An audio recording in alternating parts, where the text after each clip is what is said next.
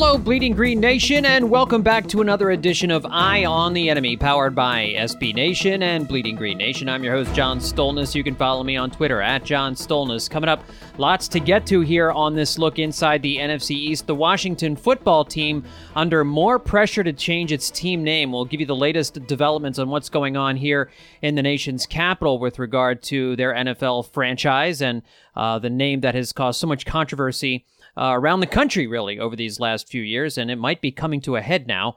We're going to talk to the great Mike Garafolo from the NFL Network about the different goings-on in the NFC East and what training camp could look like coming up here in the next few weeks as we get ready for the start of the 2020 season. But before we get to Mike Garafolo, one of the things that you will hear us talk about is Mike is referencing some news that he was thinking was about to break. And not long after our conversation on Wednesday afternoon, the NFL did announce that they would be trimming the number of preseason games that would be played this year. They're cutting the number of preseason games in half from 4 to 2. So it looks like it's going to be the first and fourth preseason game that get knocked off the schedule. So the Colts and the Jets games are the ones that are getting lopped off, according to Pro Football Talk. And really the reason for this, two simple reasons. First, teams will be playing preseason games on the road, don't want to move that many people. And then second, given that no teams had on-field practice sessions this offseason, coaches would rather have the extra time to work with their teams, and that'll happen if they don't have to worry about 2 extra preseason games. And so that is what you will hear Garafolo referencing when we chat here in just a couple of minutes. But we also got some additional news on Thursday, is that when they do get to training camp this year, there's going to be fewer players in camp. This is according to ESPN's Adam Schefter. And one source told Adam Schefter that he believed teams will go into camp with an 80-man roster, not the normal 90 players that they have. And another source said it could be 75 instead of 90. So you're looking at 10 to 15 fewer players attending training camp, and with the reduction in preseason games, and you're not going to have teams needing to find as many players to play in those preseason games. You also just want to have fewer people around in these situations as the NFL is getting ready to undergo all of this COVID testing. You'll hear Mike and I talk about where the league is as far as the health and safety protocols, and they're still working on that. Tim McManus reported that the protocols for camp include daily COVID tests for all staff entering the training facility and mandatory mask wearing. Rookies are tentatively scheduled to report around July 21st, and veterans would be there on July 28th. Jeff Mosher reported that Jeff Lurie is having coaches and essential staff return to the Philly area by July 10th in order to undergo a mandatory 7-day quarantine before being tested for the virus on July 17th. And so this is the timeline now as we're looking at it here. In a couple of weeks, we're looking at getting training camp underway, but it's going to be smaller in scope. It's going to be more limited in scope. The NFL is also considering expanding its practice squads to 16 to 20 players in the event of a coronavirus outbreak. If there were one, teams would then have a deeper stash of players that they could activate to play in games. And so there's, again, all of this stuff is still kind of up in the air. The league is still working on all of these different kinds of things, and this is the latest as we have heard them, and all of this news came out after my conversation with Mike Garafolo. But without any further ado, let's talk to the great Mike Garafolo, of course, fantastic reporter for the NFL Network, and you can follow him on Twitter @Mike Garafolo. Mike, welcome back on Eye on the Enemy. How you doing, man? What's happening, John? How are you, man? Thanks for having me. I'm doing great, man. It's good to talk to you again. Always a pleasure. And, for anybody who isn't following what Mike's doing on the NFL Network, make sure that you have the NFL Network on your television set. And, it's kind of a slow period here with the NFL as we're waiting for training camp to get started here in a few weeks, but no shortage of things to talk about. But as you're hearing things come down the pike here, what are you hearing as far as training camp? Does it still look like we're kind of on target to start here at the end of the month?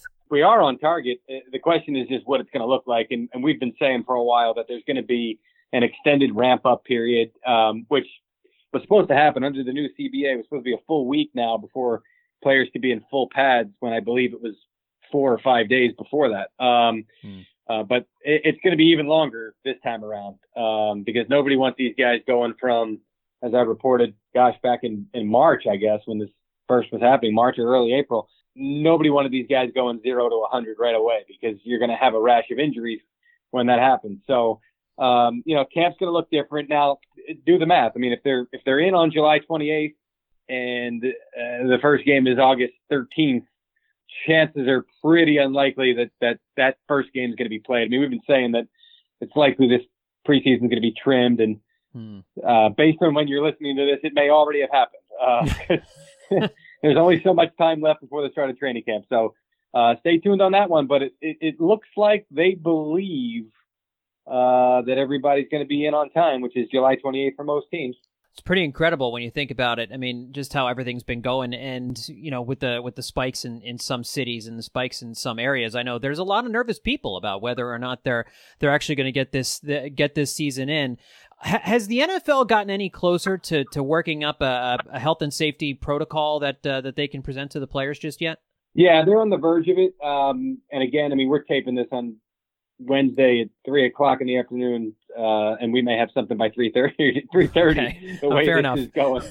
Okay. But point being, they continue to say that they're close to finalizing a testing policy. Now, the thing that I had heard, which was interesting to me, that there was going to be the need for multiple companies involved in different kinds of tests because you've got different state to state regulations, and that may have been something that was kicked around early, but it sounds like what they're going for is a universal testing protocol so that no team is at a disadvantage and no team's waiting longer for results than another team is, and no team has a less than accurate test than the opponent or whoever else is in the NFL. So right. That's what they're working toward, and the expectation is that's going to be done soon. Mm-hmm. And they'll be able to move forward with that. And that's going to be a key part in determining how they're going to handle this. And they hope, look, there's going to be numbers. I mean, the numbers are already there. There's already, and we've heard rumors ourselves, and we've got a policy in place, the NFL Network, which is if you don't get it from the player himself or one of his representatives, we're not going with any names. Okay. So there are some names already out there that like, ooh, wow, okay, that guy got it. Wow. Yeah. And when I say out there, I mean they're not out there in the public, but they are known in private circles. So guys are already testing positive, and you start to think about what would happen if X player tested positive the day before a game. He's not going to play. I mean, that's the answer, right? Yeah. And what if it's the conference championship game or the Super Bowl? I mean, it's you start to think about these things in terms of how it's going to happen. But really one of the biggest components of keeping this thing in check is going to be the testing, and they believe they're close to that. Well, we'll keep our eye on what's going down, and I know you'll be one of the first, if not the first, to let us all know what's going on. Let's talk about some fun stuff then. As we get ready for a season, one of the conversations in Philly Talk Radio this week has been litigating the merits of Doug Peterson versus Sean McVay, and I in my opinion, Sean McVay has been elevated ahead of Peterson without a whole lot of merit, considering Peterson won a Super Bowl. He outcoached Bill Belichick in Super Bowl 52. McVay had his shot the next year, wasn't able to get it done. But I know there's more to it than just that. Peterson has had success head-to-head against McVay. McVay has the better overall record as far as winning percentage is concerned. I just wanted to get your thoughts because, as someone who knows both of these guys and follows both of these guys closely, what's your take on the better coach? Who's better, Doug Peterson or Sean McVay? Listen, they're both fantastic coaches. And I think that this is something that led Mike Lombardi a couple of years ago astray on his evaluation of Doug Peterson, because Doug's a little like, when you talk to McVay, man, he's so impressive. And you can see when you're talking to him, he's calculating things. You almost imagine that he sees the world like the Terminator sees the world. You got the flash to his perspective, his POV, and you got the computer calculating things. Whereas, Doug, when you're talking to Doug's kind of like, almost seems like he's, you can mention something to him that he hadn't considered before, and you'd never get that impression from McVay. And I've long since learned, not long since, but actually Doug was a big lesson in this, because I kind of got the same impression early on that some folks who talked to Lombardi about this probably had as well, which is that you almost feel like he doesn't have it all together, but it's just his personality. It's just the way that he expresses himself, and he's really sharp. Oh, yeah. It's so much easier to see with McVay, and McVay's the boy genius, and Doug is, a branch off the Andy Reid tree, which can work against a lot of guys sometimes when you're a branch off a tree until you establish your own roots, really. So I think that's kind of why people want the sexier, and listen, I mean, some folks might actually say literally the right, literally sexy. Yeah, I was going to say literally and figuratively. Doug's a handsome fella, man. I mean, sure. Doug's taller than he looks on TV, and he's got a good head of hair, which I always appreciate as a bald guy. That's right. So they have different strengths and different weaknesses. I think McVay is extremely impressive, but I'd take Doug Peterson to coach my team any day. And I really do believe the COVID situation puts an asterisk on all these statements, but I really did believe this was going to be a pivotal season for Doug because, your window stays open for a certain amount of time, and you better strike multiple times within that window before people start to question whether you're doing the right job. And despite the fact that they have run circles around their competition in the division, there's still questions about Peterson out there that I see. So I really think he needed a really strong year this year, in which he had the hope that guys stayed healthy. Now the COVID situation throws all that up on its end, but I still think that Doug Peterson needs to make a strong statement whenever the NFL gets back to normal. Do you think his job is it's in jeopardy in any way or on the line, or is it just public perception kind of thing? I mean, I've had that conversation with people, and some people believe that. Some people not in the know. Nobody in the know. I mean, it's not like I've had that discussion with Jeffrey Lurie or Howie Roseman or Don Valenti. I mean, that's obviously not the case. But that'll be the cry, particularly if guys stay healthy and they say, well, if everybody was healthy, there's no excuses this year or whatever. But I think that would be absolute insanity to me if it were a real legit conversation after this upcoming season. When I say he needs to do that, I just really mean from a public perception standpoint, which can sometimes, leak into the locker room a little bit. Sure. Yeah, no doubt about it. We've seen that happen with coaches and players in the past, Carson Wentz among them.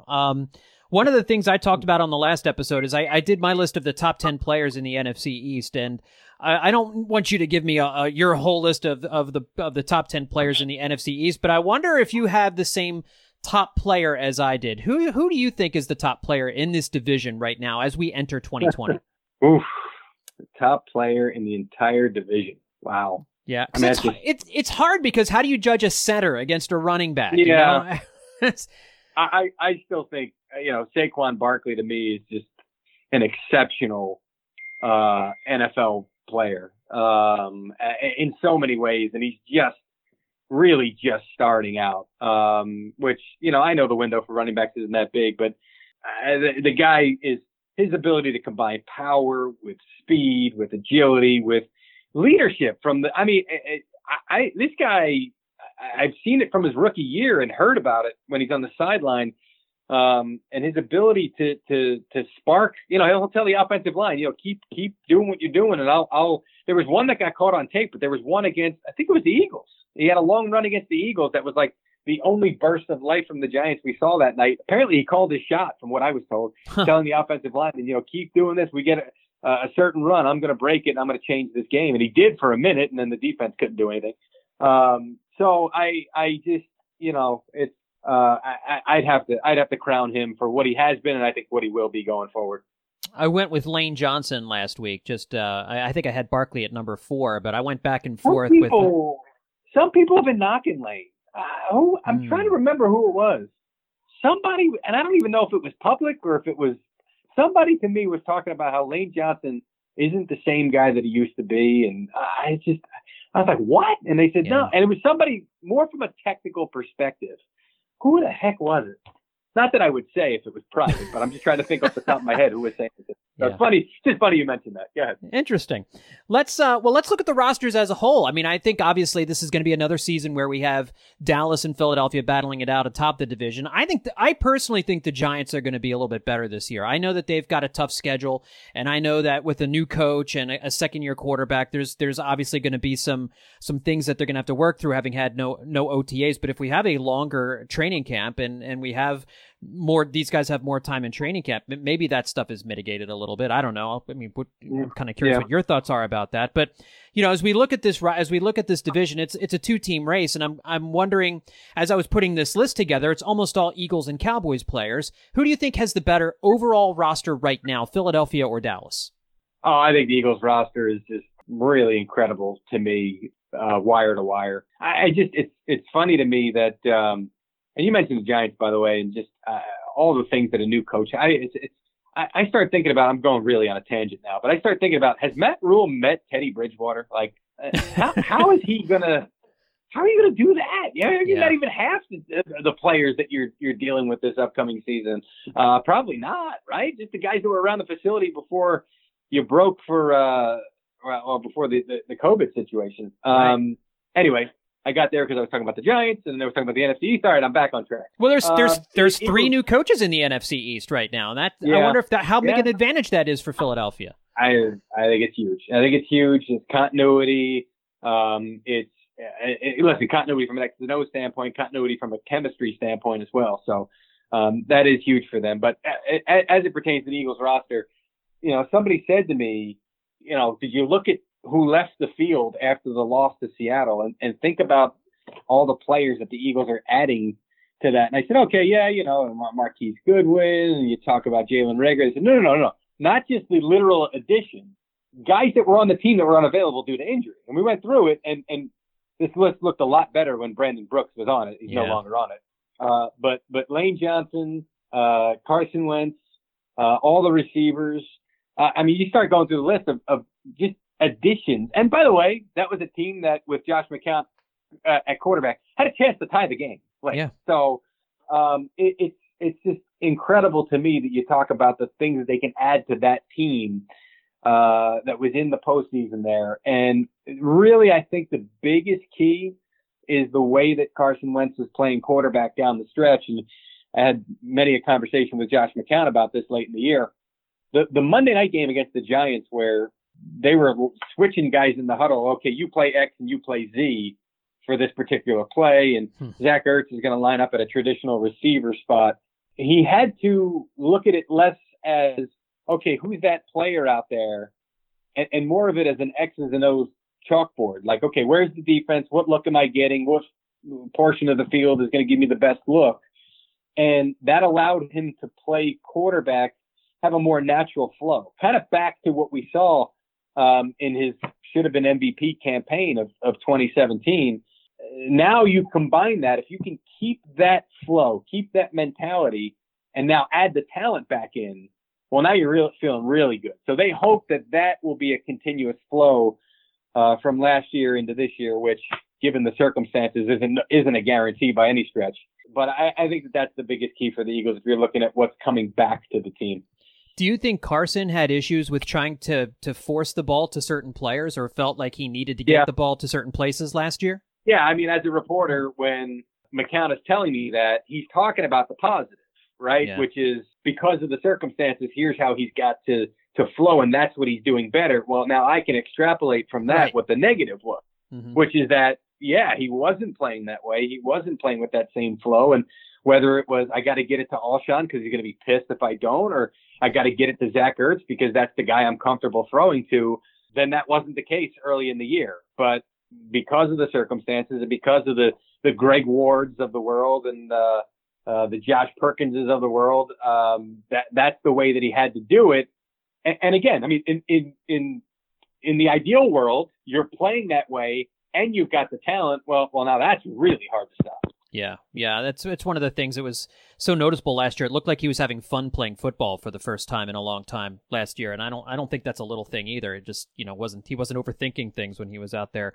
Mike, last thing for you. Obviously, we take a look at the NFC East on this podcast, and the biggest storyline in the division, I think, probably still is Dak Prescott and the contract extension. They have until July 15th to come to an agreement, and then it has to wait until the end of the year. Do you think they get it done before July 15th? I do. I think in the end, he gets that 5th year taken off, which allows him to get back to free agency a year sooner. And the Cowboys come off of that demand, and he comes in higher than the tag.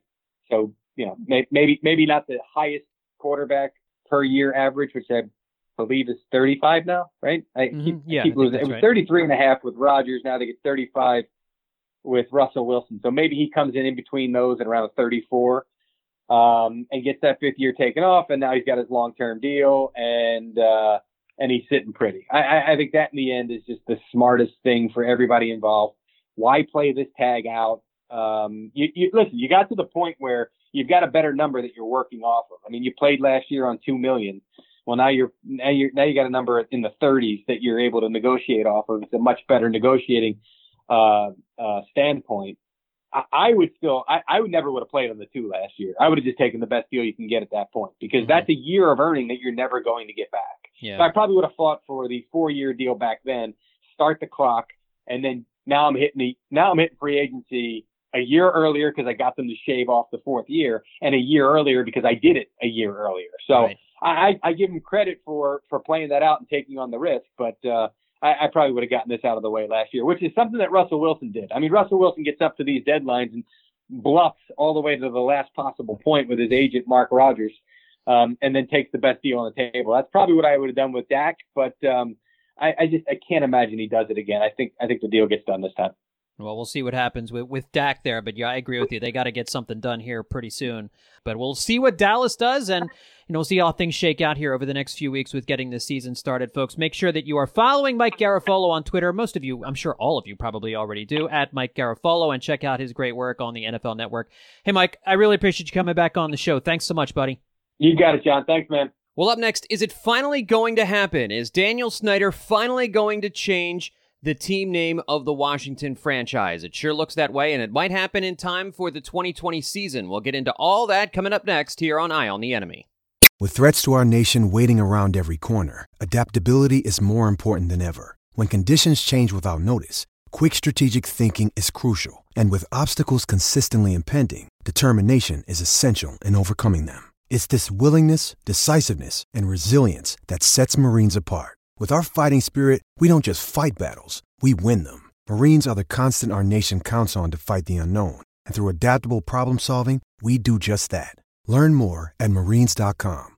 And we're back with Eye on the Enemy. So let's talk about the Washington football team. And as most of you guys know, I'm based out of Northern Virginia. I work in Washington, D.C., so I follow this Washington football team quite closely. And I can tell you, as far as people who live here, most Washington Redskins fans don't really care about the name all that much. I don't think most Washington fans would care if it changes. I don't think most fans are all that attached to it at this point, given the fact that the team has been so lousy over the last 20 years, really, since Daniel Snyder bought the team in 1999. The opinion of the locals of this football team has never been lower. This has been a losing franchise for quite some time, been really kind of a laughingstock franchise. Really, Washington has become the Cleveland Browns and the Cincinnati Bengals. They really have. If you look at their records here over these last 2 decades since Daniel Snyder took over ownership of the team,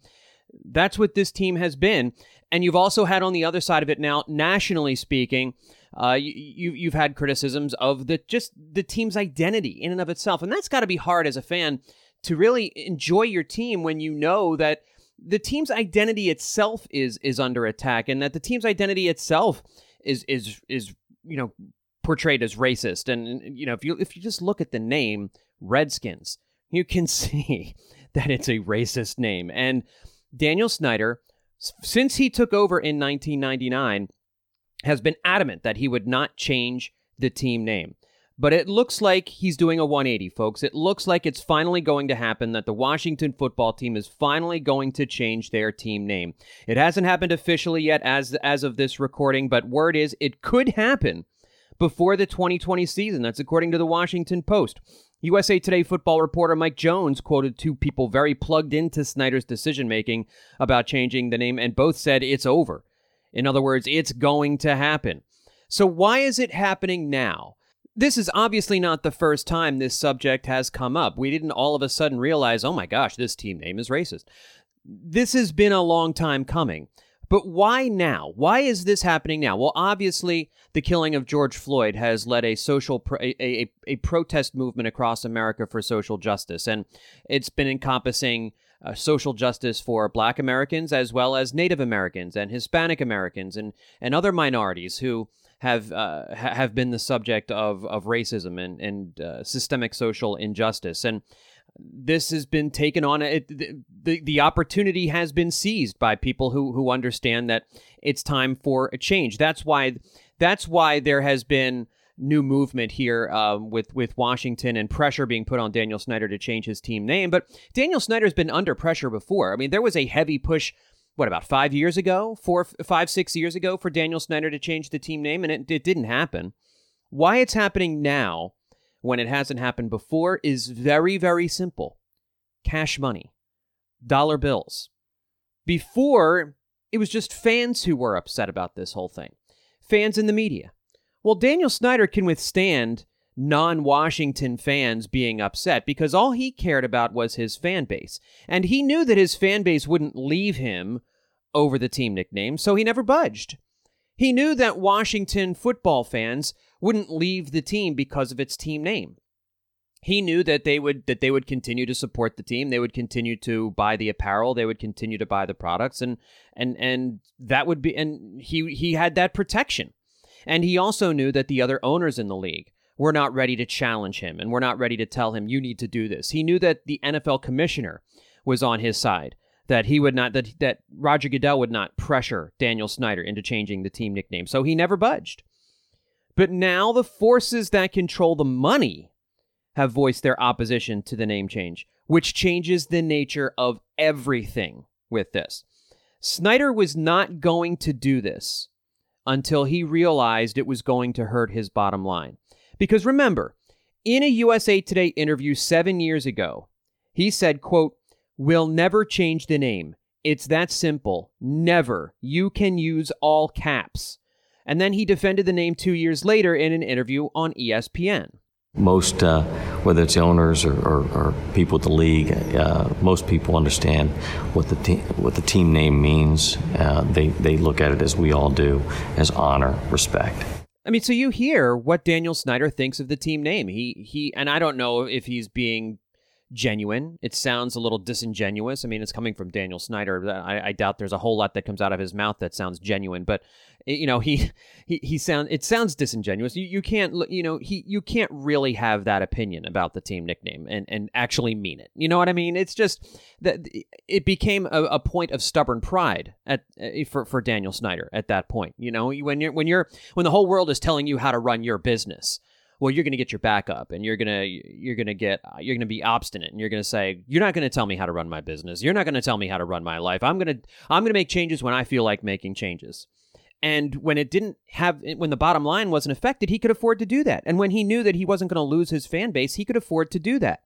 But the first real sign that this change might actually happen came on Thursday night when FedEx, who is the title sponsor of the team stadium in Landover, Maryland, FedEx Field, and who paid $205 million back in 1999 for the naming rights to the stadium, and whose CEO is a minority owner of the team, said, quote, "We have communicated to the team in Washington," and notice how they called it, the team in Washington, "our request that they change the team name."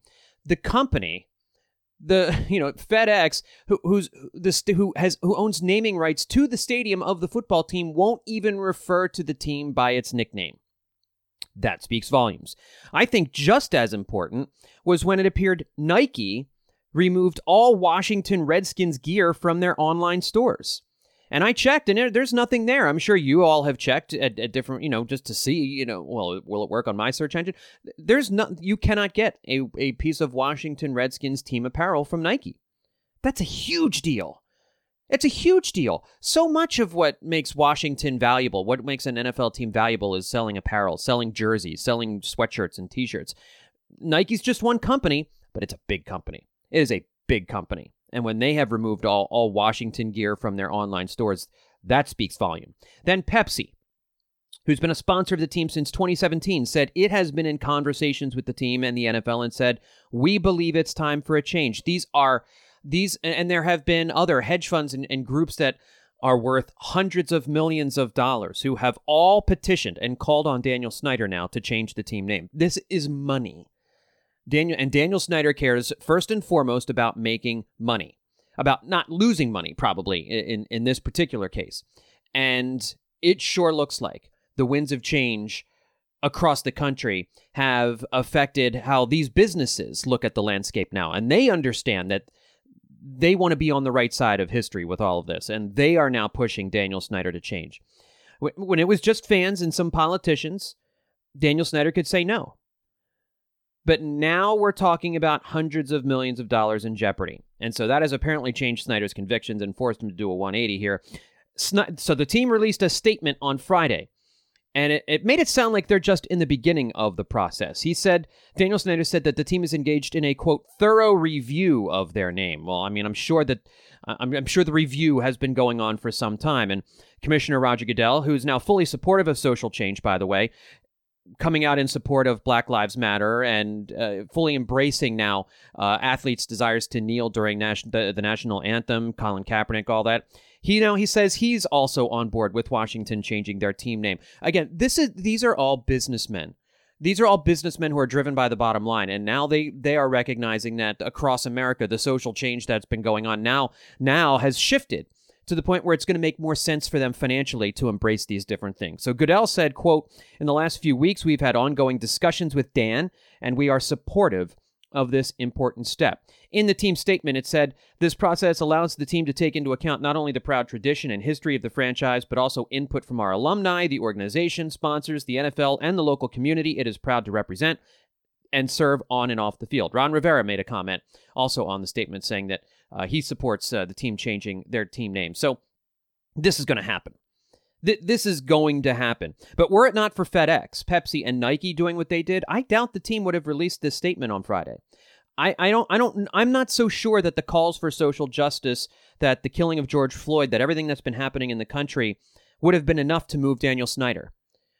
I don't think he would have changed the team name out of a sense of moral obligation. This sounds like it's all been driven by the bottom line, that it's all been spurred on by FedEx, by Pepsi, by Nike, and by other companies that he's been hearing from. And when he realized that it's going to do more damage to keep the name than to lose it, it sounds like he's now on board. And everything you're hearing from insiders, and I quoted Mike Jones from USA Today a minute ago, this is going to happen. This is not a thorough review. You cannot, I'll put it this way, you can't conduct this thorough review and then keep the team name. Right? I mean, can you see any scenario in which Daniel Snyder is able to keep the team name at this point? Absolutely not. So he's pot committed now. He's got to do this, and it sounds like he's going to do it. And really, it's just a matter of how quickly are they going to do it. It could be in place before the start of the 2020 season, which is right around the corner. And it's really a shame. Listen, we're Eagles fans. We root for the Eagles, and we don't want to see Washington have success, because that means that it probably comes at the expense of the football team that we root for. But it is a shame that the Washington franchise has where they've been brought down to.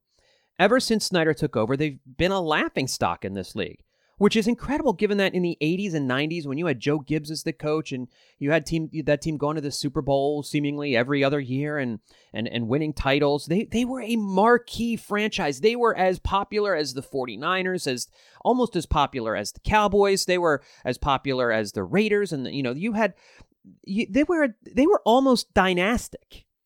That's how valuable this franchise was. That's how powerful this team was. They were a marquee franchise, as marquee a franchise as there was in the NFL, not named the Dallas Cowboys. And to see where they have been brought down to under the reign of Dan Snyder is really, it's sad. It's kind of ruined a great rivalry. Philadelphia and Washington used to have a phenomenal rivalry. It hasn't been a great rivalry in forever. It really hasn't. It hasn't been a great rivalry since Joe Gibbs left the first time, because you have to be good to be a true rival. And Washington just has not been good enough to stay with the Eagles over these last few years, or the Cowboys over these last 20 years. since Daniel Snyder took over. So now we know that they're going to change the team name. We know that it's going to happen, and we know that it's going to happen probably sooner rather than later. And now we're speculating as to what they could potentially change the name to.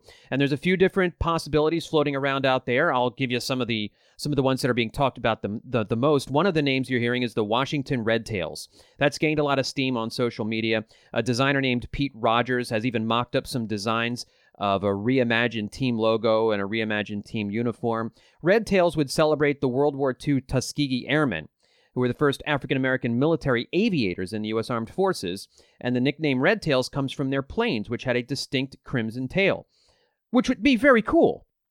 And again, I mentioned Ron Rivera had a statement, had a quote in the Redskins statement, and I can see just the word Redskins sometimes flies out of my mouth because I forget. You know, I've been saying Redskins since I was a kid, since the 80s when I was watching football, and sometimes it still flies out. The sooner they can change this team name, the happier I'll be, so that I can just stop saying the goddamn name. Ron Rivera said, quote, "This issue is of personal importance to me, and I look forward to working closely with Dan Snyder to make sure we continue the mission of honoring and supporting Native Americans and our military." Now, Ron Rivera was I think he was an Army brat growing up, so he has very close ties to the military. But you wonder if maybe he has some kind of inside information about what the new team name could be, and if it's the Red Tails, that would go a long way towards maintaining support for the military and honoring the African American community, who again has been at the forefront of this push for social change in America. I think it would be celebrated. That name would be celebrated, and it would be a cool name. It would be unique. It would certainly be different. I think that would be a fantastic one. The Washington Warriors is also out there. These are for people who don't really want to see Washington give up the Native American imagery. I like the name Washington Warriors, but again, I think the point here is to kind of do away with the Native American imagery. So if you're gonna reimagine the team and go with Washington Warriors, then you would want to reimagine the logo and try and move away from the Native American imagery if you're going to name it the Washington Warriors. So this name has gotten a little bit of backlash on social media because a lot of the people who have come up with designs for this are looking at Native American imagery to continue that, and that's what they're trying to get away from. So I think you could use the Washington Warriors, but it would have to be some other. It would have to use the name Warriors in some other way other than Native American Warriors, which is I don't think that name is amongst the most popular. The Washington Monuments is out there because, of course, Washington, D.C. is known for its many monuments. Sportsbetting.ag, which is, of course, one of those sports betting websites out there, has betting odds for the next team name. And right now, Washington Presidents is seen as the team name with the shortest odds, the shortest odds at plus 300. So you've got Washington Presidents, you've got the Washington Generals, which is the team name that always loses to the Harlem Globetrotters, and the Harlem Globetrotters own that team name Washington Generals, so they would have to, I think, give permission for Washington to use that name also. Then you've got a few weird ones in here. The Washington Lincolns, that's not going to happen. The Washington Americans is one that I think is very interesting. I was reading something the other day that when the Cleveland Browns were first moving to Baltimore, before they became the Ravens, they actually considered using the name the Baltimore Americans as partly to take a shot at the Dallas Cowboys, who, of course, are known as America's team. You could launch a whole campaign around a new America's team, the Washington Americans. And you know the rivalry between Washington and Dallas. That would make the Cowboys mad. It would make Jerry Jones mad, which might be reason enough to name your team the Washington Americans. And I don't think that's a bad nickname at all. I think that would be a fun nickname. You could take that in a whole bunch of different directions. So the Washington Americans is out there as a possibility. A couple others, the Washington Kings, the Washington Memorials, as I mentioned, the Washington Capitals. I mean, right now, there's an NHL team called the Capitals with an A at the end of their name. This would be the Washington Capitals with an O at the end of their name, as in the capital of America. The Washington Veterans, the Washington Jeffersons, Washington Roosevelts, the Jeffersons and Roosevelts, those both stink. The Washington Monuments, as I mentioned before, and then the Washington Arlingtons, which, what would your mascot be if you're the Washington Arlingtons. That I'm not sure exactly what your team logo is at that point, unless it's just a W. So that's where we stand as far as the Washington franchise's team name change. By the time you hear this, I mean, who knows? The change may already be in place, but it sounds like it's going to take a few weeks. This is a process too. It does take a little while for a team to redo its team name and to redo its logo and to get new merchandise out there. But that's the thing, is like this could be a money maker for Daniel Snyder. Now there are going to be fans who need to dump all their old stuff and buy all new stuff. I mean, this could launch a whole, I mean, if you're talking strictly from a bottom line standpoint, you're going to have an entire fan base who's going to want to buy all the new stuff. And so it could create a boon for Daniel Snyder. You know, he's going to make out in the end here, guys. He's not going to be forced to sell the team. The owners are not going to make him sell the team because of how he's handled this. And he's going to end up making a fortune off of this, because once they rename the team, he's going to have a whole new batch of merchandise that he can sell to the fan base. And so that's why I never understood why he was so resistant to the change in the first place. You make a team. I know there's a brand out there, and you don't want to lose that brand, but you teams rebrand themselves all the time. And this would be no different. And it's not like the fan base is holding on to some great tradition right now because the team has been lousy. It seems like the perfect time when the team is in this deep, dark hole, this valley that they're in right now. Launch a team name change and start a new era of football in Washington, D.C. It makes perfect sense. It's the time to do it, and it sounds like it will happen here before the start of the 2020 season. All right, folks, that's going to do it for this edition of Eye on the Enemy. My thanks once again to the great Mike Garafolo for coming on and joining me this week. And folks, don't forget to leave a 5-star rating and a review for the Bleeding Green Nation podcast feed at Apple Podcasts, and check out all of the work we're doing at bleedinggreennation.com.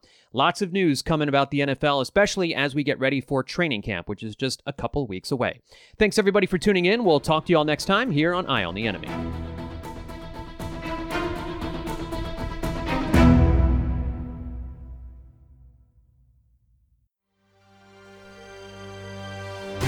BGN.